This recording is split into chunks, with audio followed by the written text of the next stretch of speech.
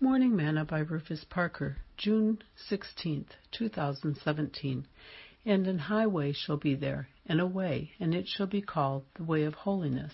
The unclean shall not pass over it, but it shall be for those, the wayfaring men, though fools shall not err therein.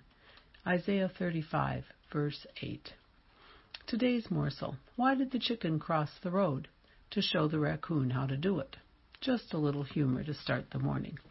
When I was a kid, we would be playing in the road, and when a car was coming, our parents would yell at us to get out of the highway. Back in those days, they called them streets and roadways down south, but to us kids, it was our playground. Isaiah tells us that in heaven there shall be a thoroughfare and a way that is called holiness, and not everyone will be able to pass over it or enter it. Solomon states, "The highway of the upright is to depart from evil. He that keepeth his way preserveth his soul." Proverbs 16, verse 17.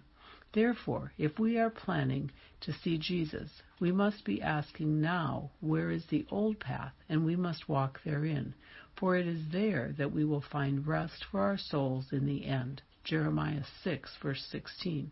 Remember, without holiness, no man will see the Lord. Sing, "Oh, there's a highway to heaven. None can walk up there but the pure in heart. Oh, there's a highway to heaven, walking up the King's highway." Thought for today. Holiness is right.